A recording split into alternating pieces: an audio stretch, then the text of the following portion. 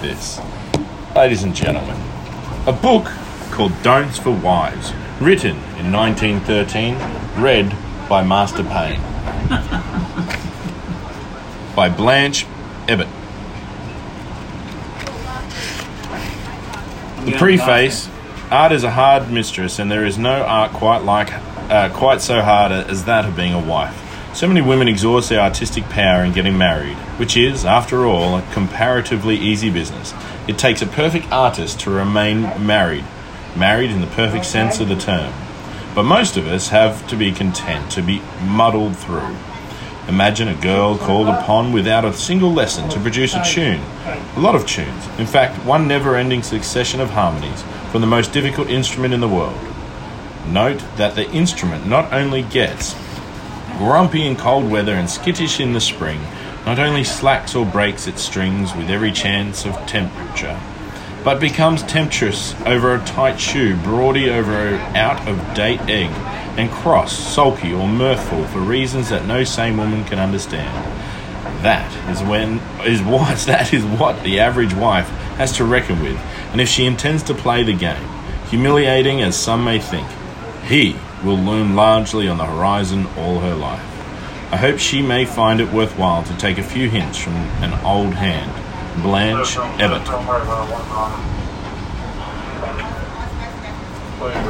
Don'ts for wives. Personalities. Don't think there is any satisfactory substitute for love between husband and wife. Respect and esteem make a good foundation, but they won't do alone.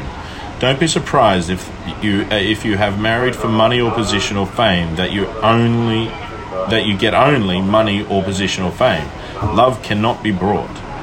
Don't think that because you have married for love, you can never know a moment's unhappiness. Life is not a bed of roses, but will help to extract the thorns.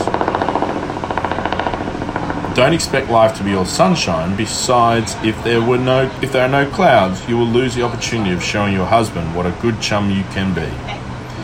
Don't look at the black side of the cloud. It's only a shadow cast by the silver lining. Don't lose heart when life seems hard. Look forward to the corner you are bound to turn soon, and point it out to your husband. Don't moralize by way of winning back the love that seems to be waning. Make yourself extra charming and arrange delicious dinners which include all your husband's favorite dishes. Don't put showy qualities before honesty and uprightness in your husband. Don't despise sound common sense because he doesn't indulge in brilliant inspirations.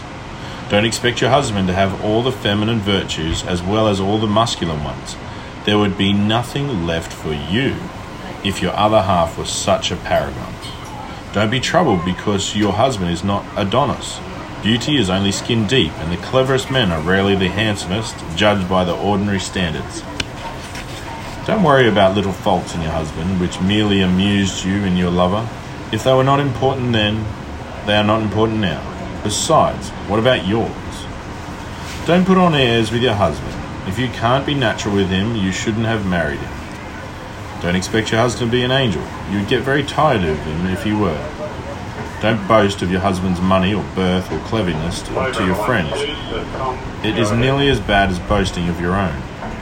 Don't tell all your women friends of your husband's faults. But don't din his perfections into the ears of every woman you meet. Be satisfied to enjoy them.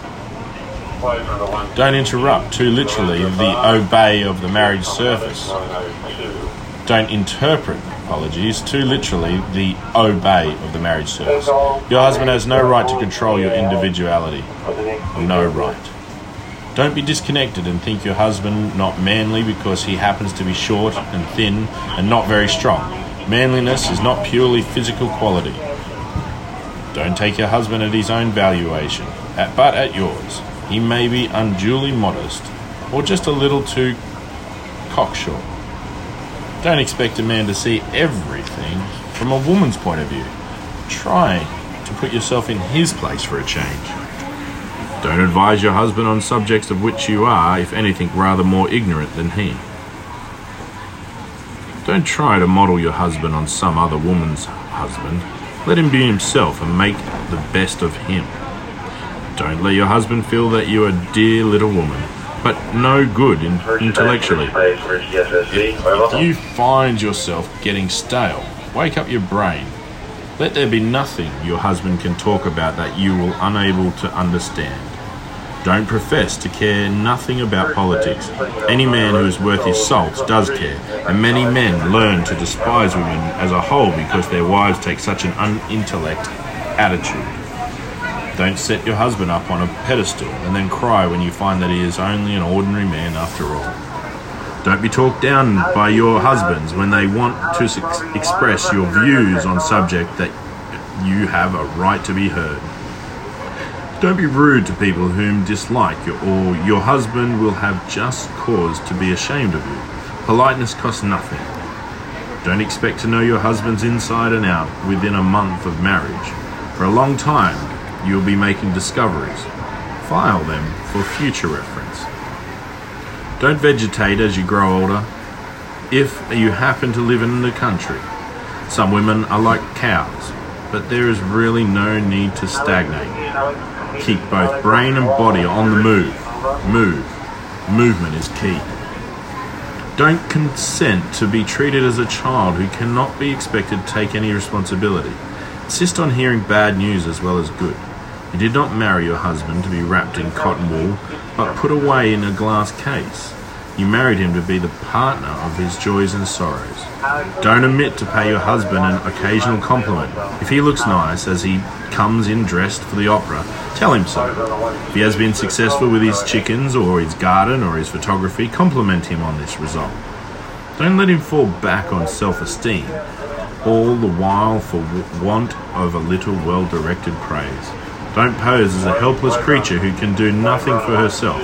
Don't drag your husband away from his office to see you across the street. Don't profess to be unable to understand Bradshaw or to take a journey alone. It is true that the weak, clinging wife is often a favourite, but she is equally often a nuisance. Don't live on top of a spiritual mountain. Try to be a creature not too bright and good for human nature's daily food. As Wordsworth has it, don't forget to wish your husband good morning when he sets off to the office. He will feel the lack of your goodbye kiss all day. Don't brood. That way madness lies. Don't hesitate. If you catch yourself brooding, to take a day off in the best way you can. Go out and gossip with your friend. Get to a theatre where there is play that will make you laugh, or try to concert or cinema show. Anything will take you out of yourself. Take the brooding habit in time before it gets too strong a hold of you. Don't brood. Don't stop at that. Half the brooding and half the ill humour in the world are due to foolish feeding. The woman who broods probably does not trouble about the meals when her husband is away, doesn't have a decent repast at midday, but some bread and butter or pastries and a cup of tea. Or perhaps she eats too much meat. Never. Meat only. 3 or even 2 meat meals a day tend to make the world look very black to middle-aged. The ever-flowing teapot is as bad. How to avoid discord. Chapter 2. Don't expect to drop into matrimonial harmony with the end of the honeymoon. You have not thoroughly learned to know each other's foibles by that time. Don't expect all the love to be on his side. It will wear thin for lack of support if you do. Don't quarrel with your husband. Remember, it takes 2 to make a quarrel. Don't you be the one of them. Lovers' quarrels may be all very well, but matrimonial doses are apt to leave a bitter flavour behind. The quarrels of spouses are not always the renewal of love. Don't say "I told you so" to your husband.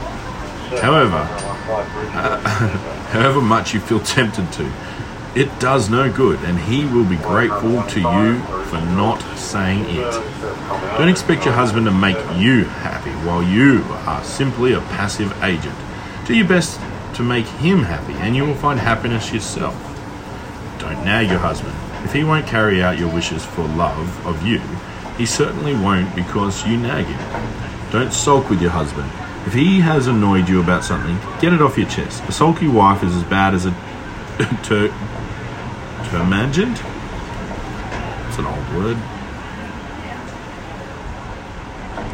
Don't tread on your husband's metaphorical pet corns. Don't tread on your husband's pet corns.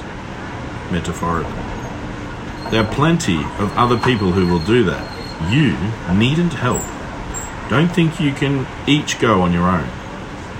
Don't think you can each go on your own way and be happy as if you pulled in double harness. In all important matters, you want to pull together. Don't expect all the give to be on his side and all the take on yours. Don't argue with a stubborn husband. Drop the matter before argument leads to temper. You can genuinely gain your point in some other way. Don't manage your husband too visibly. Of course, he may require the most careful management, but you don't want your friends to think of him as a hen-pecked husband. Above all, never let him think you manage him. Don't wash your dirty linen in public or even before your most intimate friends. If there are certain disagreeable matters to discuss, take care to discuss them in complete privacy. Don't go to sleep feeling cross with your husband. If he has annoyed you during the evening, forgive him and close your eyes at peace with him. Let not the sun go down upon your wrath is a very, very good motto. Don't return an old grievance. Once the matter has thrashed out, let it be forgotten, or at least never allude to it again. Don't be too proud to seek a reconciliation if you have unhappily quarrelled with your husband. Never mind if you think he was to blame. Give him half a chance and he will probably own up to it, but he may not care to take the first step, lest be repulsed. Don't refuse to give way about trifles. When a principle is at stake, it is a different matter, but most matrimonial differences arise from trifles. Don't say bitter things when you are angry. They not only sting at the time, but they eat their way in and remembered long after you have forgotten them. Don't keep your sweetest smiles. Bless me, Corona. Don't keep your sweetest smiles and best manners for outsiders. Let your husband come first. Don't believe that marriage is a lottery over which you have no control. If you and your husband have both married for love, the lottery really a dead cert. Yeah, right. Don't attempt to dictate to your husband on any subject. He won't stand it, and there will be trouble. But don't let him dictate to you. Always respond to reasonable persuasion, but let him see that. Although you are willing to be led, you are not to be driven. Don't cease to be lovers because you are married. There is no need for the honeymoon to come to an end while you live. Don't let your husband feel that you are always criticizing everything he does. Leave the role of a critic to others. This does not mean that you are to give no friendly criticism. There is a happy medium between constant crying and fulsome flattery which you should seek. Don't snub your husband. Nothing is more unpleasant for lookers-on than to hear a snub administered by a wife, and it is more than unpleasant for the husband. It is disregarding. Don't ever seem to join forces with those who criticize your husband, even in the length of his moustache or the cut of his hair. He's more sensitive to this little vanities than in his big exploits. The great man will be modest enough about his world-shaking inventions. But if you jib at the colour of his eyes, you have him on the raw. Don't forget that you and your husband are partnership. If he thinks his partner is against him, to whom can he look for sympathy? If you join in the world's opposition, he may feel that he is very Ishmael and become one in truth. Chapter 3, Habits. Don't be everlasting trying to change your husband's habits unless they are very bad ones. Take him as you find him and leave him at peace. Don't grumble because his idea of work differs from yours. If he works hard at anything, let him do it in his own way and be satisfied. Don't grudge your husband's little luxuries, his cigarette or his pipe or his books. Who has a better right to them than the man who earns them? Don't try to wean him from any pet hobby he may have because his things are always about or because it is such a messy occupation. Let him be as messy as he likes in his own home. Only give him plenty of space for his fads, and he won't want to carry them into the living rooms. In fact, he would much rather not, lest sacrilegious hands should touch his treasures. Don't hesitate to inconvenience yourself to give him a den all his own. He's a really good fellow, and a lot of his worries will melt away if he has a place to himself for a while. When he is out, the den will be yours. Don't say you can't allow smoking in the drawing room, or else don't expect your husband to sit in it. Let his home be Liberty Hall in every respect. Don't claim to read all your husband's correspondence. Probably he would not have the slightest objection to you doing so if you did not make a point of it. Don't let your husband expect to read all your correspondence as a matter of course. Each should respect the other's privacy. Don't check your husband's high spirits. Let him sing at the top of his voice in that bathroom, or whistle out of tune on the stairs, and be thankful a cheerful man about the house. Don't become a mere echo of your husband. If you never hold an opinion of your own about anything, life will be dreadfully colourless for both of you, and there will be nothing to talk about. Remember that variety is the spice of life, and that the sweetest of echoes is apt to become monotonous. Don't let your husband sharpen lead pencils all over your drawing room carpet. He will be none the happier for it, and the carpet will suffer as well as the maid's temper. He doesn't do it out of pure cussedness. It is mere thoughtlessness, and a little instruction will induce him to use the hearth of the waste paper basket. But don't row him. Be good-natured about it. After all, most husbands are only grown-up children in such matters. Don't encourage your husband to drop, when alone with you, the little courtesies he would show to other women. You are not the least important of woman to him. Don't spend half the morning in bed because there is nothing to get up for. The day is not long enough for all the things you might do if you liked. Don't let your husband make you selfish, and don't you make him selfish. If there is one specially comfortable chair that you both like, don't let him always put you onto it. You don't persuade him always to sit in it himself. Turn and turn about is a very good rule. Nice metaphor. I'll read it again. Don't let your husband make you selfish, and don't you make him selfish. If there is one specially comfortable chair that you both like, don't let him always put you into it, and don't persuade him always to sit in it himself. Turn and turn about is a very good rule. Don't open the door for yourself when your husband is present. He would open it for a lady guest. Let him open it for you. Besides, your boys will not learn a little courtesy that count nearly so well percept by example. Don't work yourself into a fever every time your husband omits to turn up at the expected time. He is, in all his probability, neither run over by a motor car, nor robbed and murdered on his way home, nor lying in a lonely land with a sprained ankle, nor in any other of the terrible predicaments your imagination pictures. Probably he stopped at the bookstore to buy an evening paper, and so missed his train. So don't greet him hysterically when he does arrive.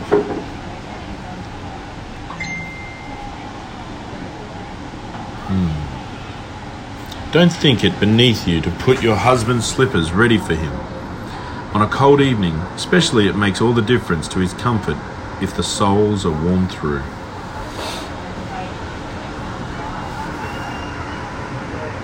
Chapter 4. Financial Matters. Don't think money makes happiness.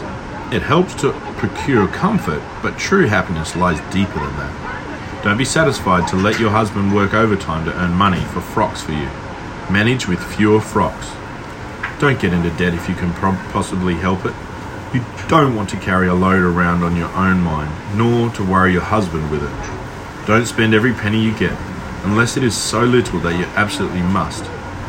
Try to put it for the proverbial rainy day. Don't expect to begin where your patterns left off. A little struggle in your early married life won't hurt you. Don't spend your life keeping up appearances. Why should you buy expensive furniture for the benefit of your neighbours if you haven't a balance at a bank? Don't entrench your little capital every time you think you would like something which you haven't got. You won't find it so easy to replace these sums as your necessary expenses grow. Don't have secrets from your husband in financial matters. Complete confidence is best. Don't let him have any financial secrets from you. You are partners and you have such much right to know what is the balance at the bank as he has. Don't spend all the best years of your life pinching and saving unnecessarily until you are too old to get any pleasure out of your money. Don't pile up your money for your children. Give them the best education possible and let them make their own way. 100%. Don't urge your husband and to save enough money to retire. His retirement may likely shorten his life by depriving him of chief interest. Don't exercise your passion for economy on your husband's linen. Don't expect him to wear his shirts and collars twice because the laundry bill is so high. And don't grudge him a couple of handkerchiefs a day. If necessary, you can wash these yourself. Anyhow, rather economize on your own or the household washing. Don't exercise your passion for economy on your husband's linen. Don't expect him to wear his shirts and collars twice because the laundry bill is so high. I just read that. I just paused it to hear what this gentleman next to me had to say. So anyway, as we progress,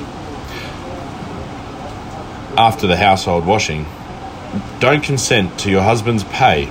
Don't consent to let your husband pay all the wages and tradesmen's books and your dress bills, and then say there is nothing for which you need money.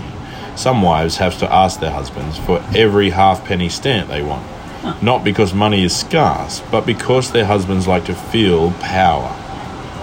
Don't let yours begin it. Don't forget that you have a right to some money to spend as you like. You earn it as a wife and a mother and a housekeeper. Very likely you will spend it on the house or children when you get it. But that doesn't matter. It is yours to spend as you like. Don't impose on your husband's good nature, because he is such a dear and will give you anything you like to ask for. Don't take advantage and ask for something unreasonable. Don't grudge the trouble of keeping accounts. It is worthwhile knowing what becomes of your money. Don't hesitate to plan out the large expenditures with your husband. Usually a woman is very good at small economics, but often a man has a better grip on essentials in spending large amounts. Don't run up big bills at a number of shops and then find it necessary to go to your husband to help you out. Try to know where you are all the time. Don't confuse your stinginess with economy. You can be careful without being mean. Don't object to your husband's life insurance. He will die none the sooner because his life is insured, and if you should unfortunately have to end your life without him, it will be great help to you. Chapter 5. Evenings at home. Don't be out if you can help it when your husband gets home after his day's work. Don't let him have to search the house for you. Listen for the latchkey and meet him on the threshold. Don't omit the kiss of greeting. It cheers a man when he is tired to feel that his wife is glad to see him home. Don't greet him at the door with a catalogue of dreadful crimes committed by servants during the day. Don't think your husband horrid if he seems a bit irritable. Probably he has had a very trying day and his nerves are overwrought. Don't forget if he's nervy to watch if the tea habit is getting too strong in him. Nerves are often due to too much tea as too much worry. Don't bother your husband with a stream of senseless chatter if you can see that he is fatigued. Help him with the tidbits at dinner. Modulate your voice. Don't remark on his silence. If you have any cheery little anecdote to relate, tell him with quiet humour, and by he will respond. But if you tackle him in the wrong way, the two of you will spend the miserable evening. Don't fuss your husband. Mistaken attentions often annoy a man dreadfully. If he comes home late after a busy day and has quite a little supper alone, he doesn't want you to jump up like a jack-in-the-box. Would you like more pepper, darling? Would you like more pepper, darling? Would you like this? Would you like that? Fuss. and present him with the curate from the opposite end of the table when he already has one in front of him. See that everything is conveniently placed for him, and then leave the man alone until he has fed. Let him feel your sympathetic presence near him, but occupy yourself in reading or doing needlework. Anyhow, don't fuss him. Don't spend all your time with the children and leave none over for your husband. You can have them during the day. It is your husband's turn when he comes home in the evening. Don't you set your husband with talking baby all the time. As baby's father, he will stand a good deal of it, but remember that there are other interests in the world. Don't get the idea that all your husband wants is a housekeeper or a decorative head of the table. He wants a companion, and when he is at home, he doesn't want you to be always somewhere else. Don't choose the very time your husband is home to see about all the sorts of things in other parts of the house. Sit with him by the fire. Smoke with him if it pleases you and him. Read or be read to. Sing or play cards with him, or chat with him about anything that interests him. It is your business to keep him amused in the evening. Don't say you don't want to be bothered with business details. By all means, encourage your husband to put business worries behind him, but sometimes he can do that best by telling them to you. Don't tell your husband of every petty annoyance and pinprick you have suffered from during the day, but do tell him your real troubles. He expects to share them, and his advice may help you. In any case, his sympathy will halve the trouble. Don't be shy of showing your love. Don't expect him to take it for granted. A playful caress from your pass as you pass his chair, an unexpected touch on the shoulder, makes all the difference between merely knowing that you care for him and actually feeling it. Don't expect your husband to want to spend evenings at home if you don't make home the most comfortable place. Don't stuff your drawing room with priceless knickknacks that he will knock over when he stretches out his hand for an ashtray. Don't have chairs that look nice but are not comfortable to sit in, nor cushions that may only be looked at. It is a mistake to suppose that a man likes best the home of the pattern housekeeper. He doesn't. It makes him want to kick things about. Don't sit and yawn while your husband is smoking his last pipe or finishing his novel or his game of patience. Don't merely mutter reproach by him by going to sleep in an armchair. If you're too tired to stay up decently, go to bed, but don't try to hurry your husband off before he is ready. Don't refuse to see your husband's jokes. They may be pretty poor ones, but it won't hurt you to smile at them. Don't be too serious and heavy at home. Make things bright for your husband. Don't grumble because your husband insists on wearing an old coat in the house. He wears it because it is the most comfortable garment he possesses, and home is the place for comfort. Don't think it too much trouble to sing or play in the evening with your husband as sole audience. You couldn't have a more indulgent or appreciative one as a general rule. Chapter 6. Jealousy. Don't be jealous of your husband's bachelor friends. Let him camp out with them for an occasional weekend if he wants to. He will come back all the fresher and full of appreciation of his home. Don't be jealous of your husband's acquaintances with other women. You don't want him to think you are the nicest woman in the world because he never sees any others, but because he sees plenty and still feels you are the only one in the world for him. Have nice girls about the house pretty frequently. Don't give up all your men friends when you marry, and don't expect your husband to cease to take an interest in his women friends. Ask both to your home and welcome them equally. Don't try to excite your husband's jealousy by flirting with other men. You may succeed better than you want to. It is like playing with tigers and edged tools and volcanoes all in one.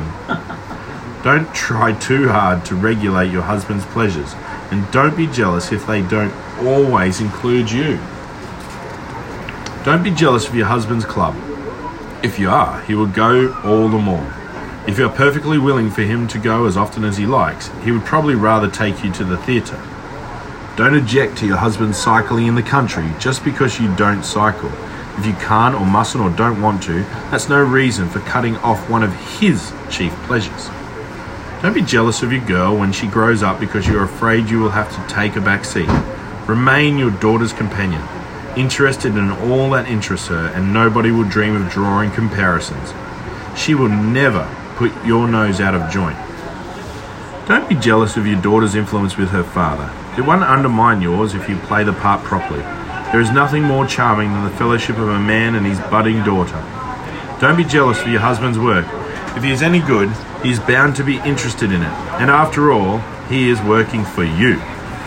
Don't fill your heart with vain imagines if your husband's business takes him away from you for weeks at a time. He is a good fellow, or you would not have married him. You must trust him. It is the essence of married life. But also, don't let him coop you up while he is away. You must live your life. You cannot vegetate. He must trust you. An other attitude is an insult. Don't forget the mountain and the molehill. Don't insist that your molehill is a mountain if you suspect your husband of flirting. There is no more certain way of making it into one. Your husband is only human, and if he is to be hanged, he would probably rather be hanged for a sheep than a lamb. Don't be jealous anyway. It belittles you, puts you in disadvantage, and if your husband thinks about it, is apt to make him unbearably conceited. Nothing makes you look old and worn sooner than jealousy, and nothing makes you more ridiculous. Chapter 7. Recreation. Don't be afraid of being thought unfashionable. If you go out with your husband, if you love each other, you will want to take your pleasures together as far as possible. On the other hand, don't object to your husband spending Saturday afternoons playing cricket because you can't play too. You can watch or you can enjoy some pleasure that is not in his line, and it is advisable for him to have an outdoor recreation.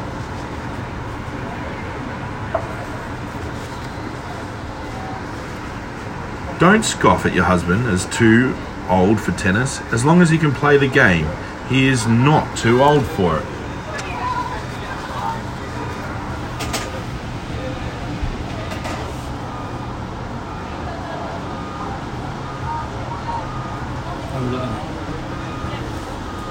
Don't forget the anniversary of your wedding. Keep it up. The little celebration will draw you closer together year by year. Don't think it is childish to celebrate birthdays. Your husband may not say anything, but he will carry on an inward grievance if you forget the date.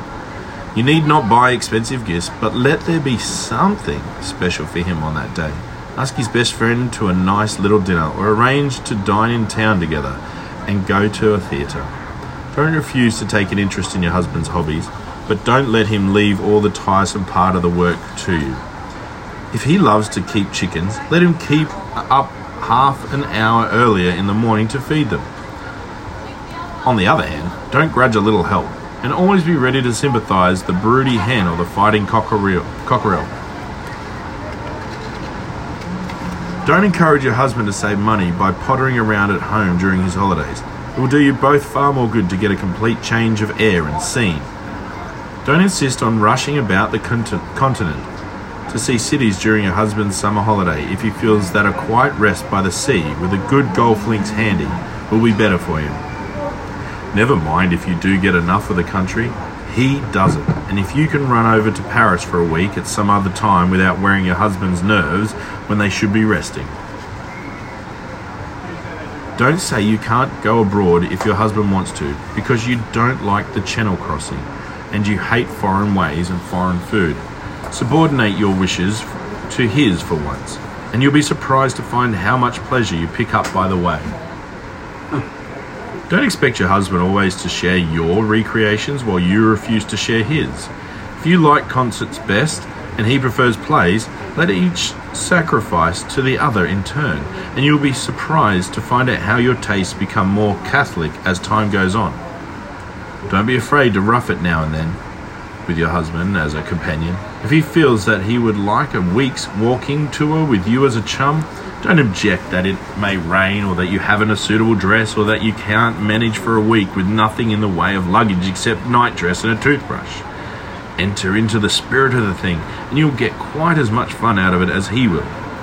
and be happier than if he accompanied you to some fashionable resort where you would need to dress 3 or 4 times a day.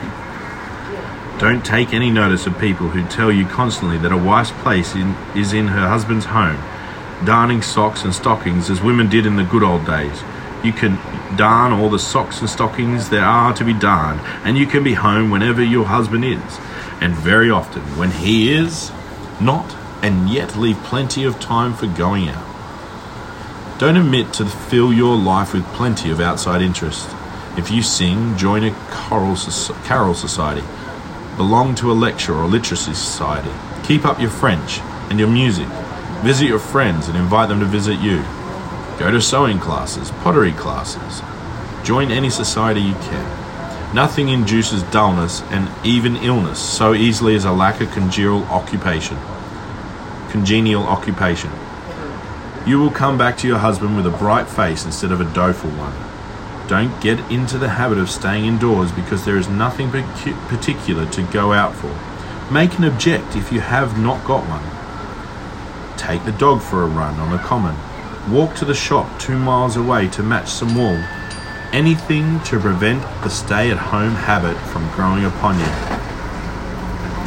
Don't say you can't go out with your husband because you can't leave the children. Make arrangements that will enable you to leave them in satisfactory hands. Don't refuse to run up to town for a couple of days when your husband has to go on business on the plea that you have nothing to wear. Go in what you've got and have a good time. Don't object to your husband getting the motorbike. Merely insist that he shall buy a sidecar for you at the same time. Don't say that golf is a selfish game and married men ought to give it up. You learn to play and then join in a mixed club. Your husband will be only too delighted to have you with him. But don't make up your mind that you could never like the game until you've tried it. Never mind if you don't become a crack player. The main thing is to deserve and derive pleasure from community of interest. Chapter 8. Food. Don't forget to feed the brute. Well, much depends on the state of his digestion. Don't walk to your husband about anything. Don't talk to your husband about anything of a worry nature until he has finished his evening meal. Don't buy expensive food and have it ruined in the cooking. If your cook isn't up to French dishes, be satisfied with English ones cooked to perfection. Don't let your cook persist in frying steak when your husband likes it grilled, or in serving his eggs hard-boiled when he likes them milky. Don't be afraid of cold meat. A few cookery lessons or even a good cookery book with the use of its little intelligence will make you mistress of delicious ways of serving up leftovers. Some men like it, but cold mutton has wrecked many happy homes. Don't persist in having mushrooms on the table when you know they always make your husband ill. They may be your favourite dish, but is it worth it? Don't give your husband burnt porridge. It is not enough to supply a double saucepan. You must see that it is regularly used. Don't keep a servant who cannot be punctual with meals. Nothing upsets a hungry man's temper more than being kept waiting for his dinner. Don't let breakfast be a snatch meal. Your husband often does the best part of his day's work on it, and the engine can't work if you don't stroke it properly. Don't be careless about the way in which meals are served when you and your husband are alone. Dainty surroundings do much to make eating an agreeable process instead of mere means of keeping oneself alive. Don't despise trifles. When two people make a home of happiness that the home depends on trifles. For instance, don't despise the domestic potato. There are 100 appetizing ways of cooking it, but unless you take firmly in hand, it will arrive at the table with the consistency of a half-melted ice mushy without stony within. The boiled potato is the rock on which many a happy home Bach has founded. Don't give your husband stale bread if he prefers it new, nor new bread if he prefers it produces indigestion. Exercise a little thought in the matter. Don't let your husband off the carving of the joint because he doesn't like doing it or does it badly. You have plenty of other things to do, and besides, you don't want to show him up as a helpless man. Chapter 9. Dress. Don't take your husband on laborious shopping expedition and expect him to remain good-tempered throughout.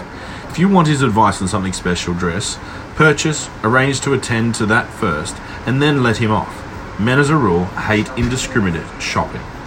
Don't let your husband get into the habit of never noticing when you wear a new gown.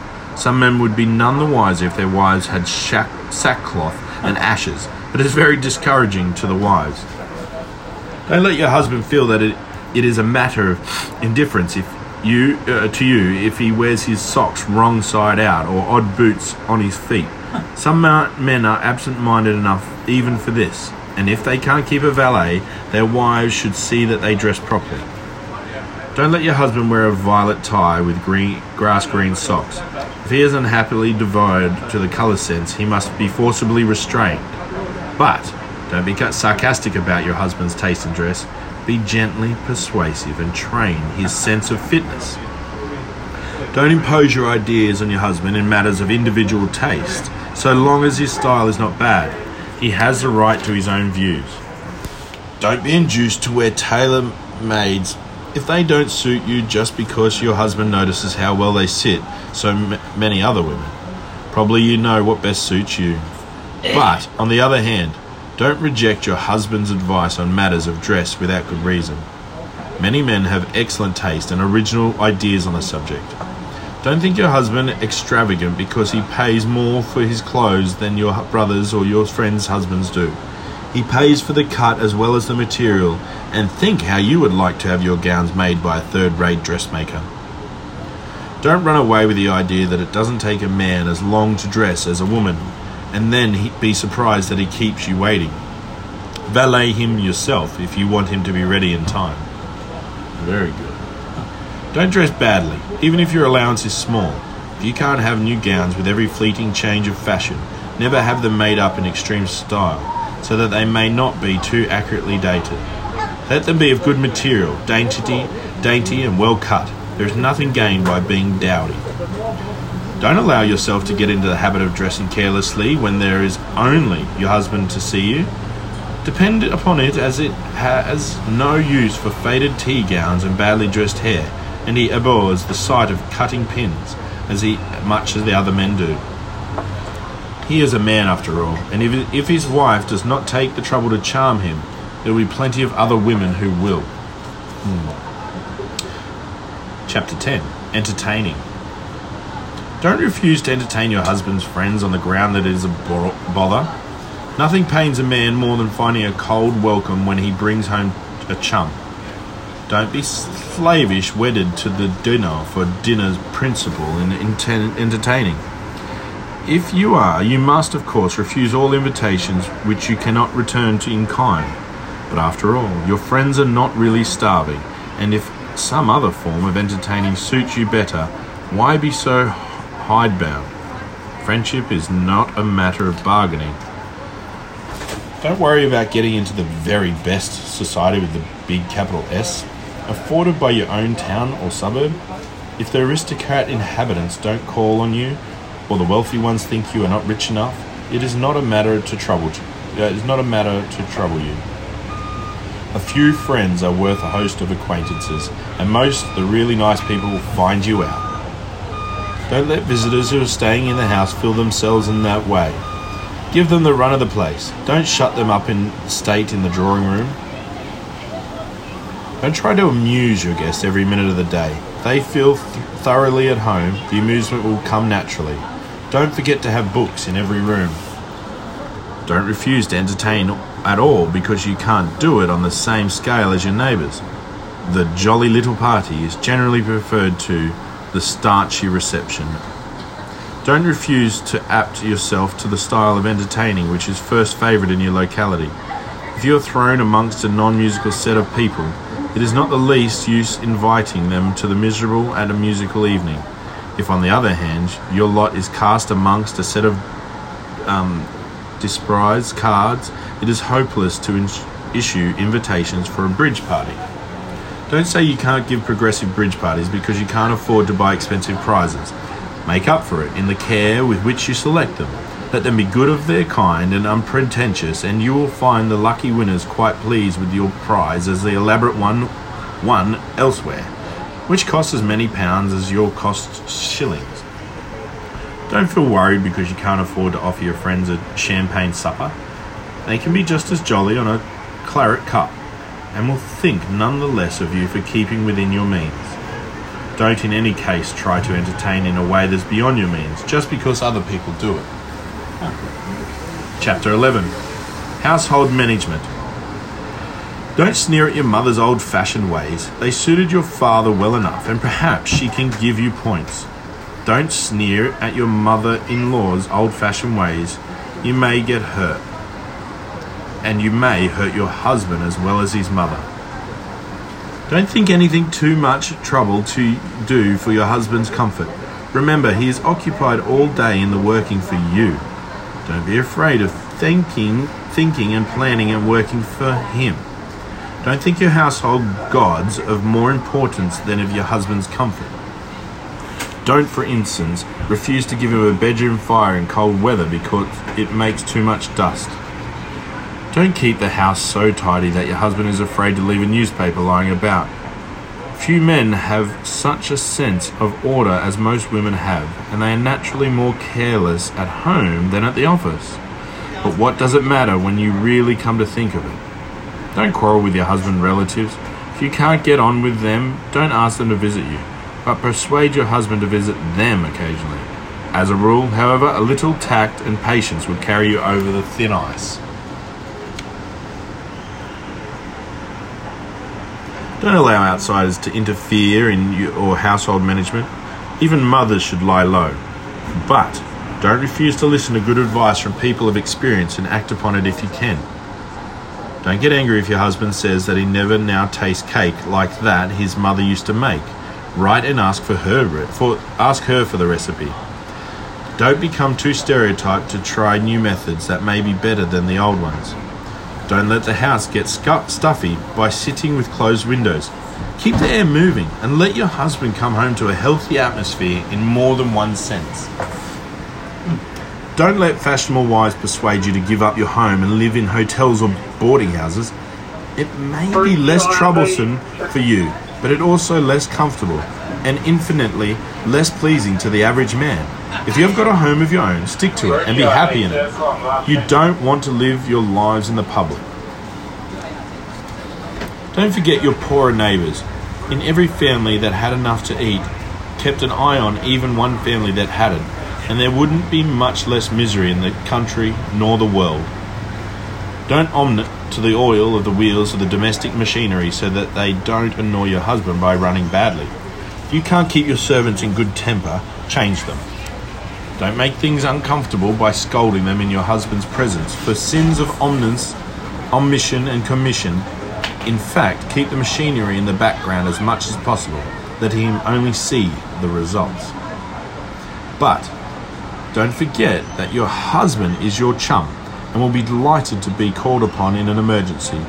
Your young husband will like to save you by lighting the early morning fire when you are in a hole. Don't have a spring cleaning any oftener than your special nature renders absolutely necessary. Some women have at least 4 every year. When you do have one, don't upset the whole house at once. Men hate to find a place in disorder, and if you take one room at a time, your husband need know very little about it except when workmen are required. Don't have your husband's den turned upside down once a week and everything put back in a different place. When the necessary amount of sweeping and dusting has been done, replace everything as necessary as possible in the position in which he left it. Even if not quite tidy, you can be tidy in your own part of the house to make up for it. Don't be afraid of soiling your husband if it be necessary. There's nothing undignified about housework, and if circumstances make it necessary or advisable for you to do it the very best of your ability. Besides, it is a good thing to be able to feel that you never expected anything of your servants that you couldn't do for yourself if it were expected. Don't permit yourself to forget for a single instant that nothing is more annoying to a tried man than the sight of a half-finished laundry work. The remotest hint in your home of a washing day is like a red flag to a bull. Don't get up at 6 every morning and don't expect your husband to do it either. To see if the maids are stirring. When you engage a servant, explain that you expect her to rely upon herself for getting up to time. Send her to bed in good time. Give her a reliable clock and let her take the responsibility, such as your staff. Don't be a household martyr. Some wives are never happy unless they are miserable, and their husbands don't appreciate this peculiar trait.